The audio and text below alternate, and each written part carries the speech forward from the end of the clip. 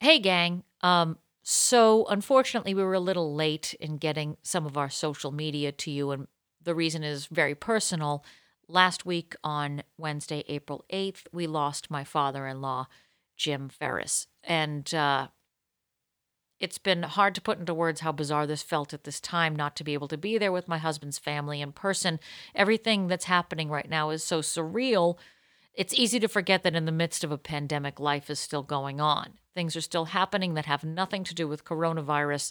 But all in all, my husband, Mr. James Jules Ferris, wrote his father a beautiful tribute. And side note, one of the last things I heard him say to his father was, "You did life beautifully. You couldn't have done it any better." May we all wish the same thing of our own lives. So rest in peace, Mr. Ferris. It's been an honor to know you. And now, reading a tribute to his father is my own Jules. Hello, my dear pod friends. Let me just say right off the bat to all of you who have known about the events of this past week, thank you all so much for reaching out in your prayers and your notes. It means the world to me. And this was just something that I wrote on social media for those who knew and didn't know my dad. It is with great sadness and a very heavy heart that the time has come to say, until we meet again, to my father, James Charles Ferris II, also known as Jim Ferris Jr., Jimmy, Dad, Grandpa, Uncle Jim, Mr. Ferris, Coach, and Skip. Beloved husband of Marianne Afanato Ferris for 56 and a half years. I will repeat that, 56 and a half years. The ultimate supporting father to Nancy Ferris Zibel and Jim Ferris III. Father-in-law to Aaron McGuire and Brad Zibel, brother-in-law to Liz and Dr. Tom DeLuca, grandfather to Corey and Kyle Zibel, first uncle to David Ferris Jr., Dr. Jennifer Baldwin, Gina Algiani, Tommy DeLuca, and uncle and godfather to a gaggle of nieces and nephews spread throughout New England. My dad was a survivor. He was the middle child of 3, born in inner-city Bridgeport, Connecticut on October 17, 1940. Brought up in a very poor neighborhood, but in a house full of love, he was guided by a family who showed him his worth and strength. After losing his mother at a young age, Dad grew up quickly. He put himself through school and went as far as achieving a master's in science.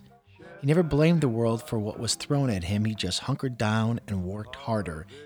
And because of that work, he truly got to experience the American dream. A lover of music, none made him happier than good jazz, be it big band, quartet, trio, or just someone on piano.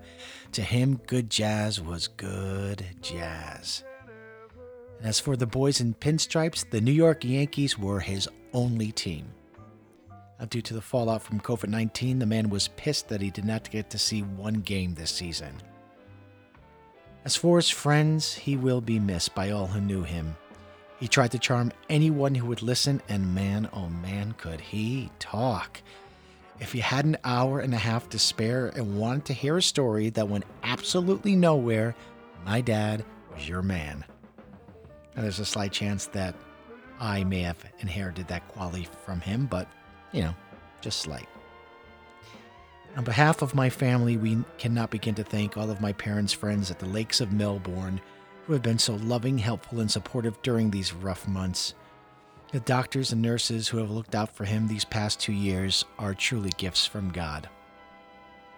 And I've been trying to figure out what my father would want to say to all of you who are feeling sad, scared, angry, and confused, not just by his passing, but also through this very surreal time that our world is going through. And the one quote that keeps popping up in my head comes from his favorite show, MASH. So, from the words of psychiatrist Major Sidney Freeman to the mouth of Jim Ferris, to all of you. Ladies and gentlemen, take my advice, pull down your britches and slide on the ice. Rest in peace, my friend. Oh, Mr. Count Basie, do it all over again. One more time.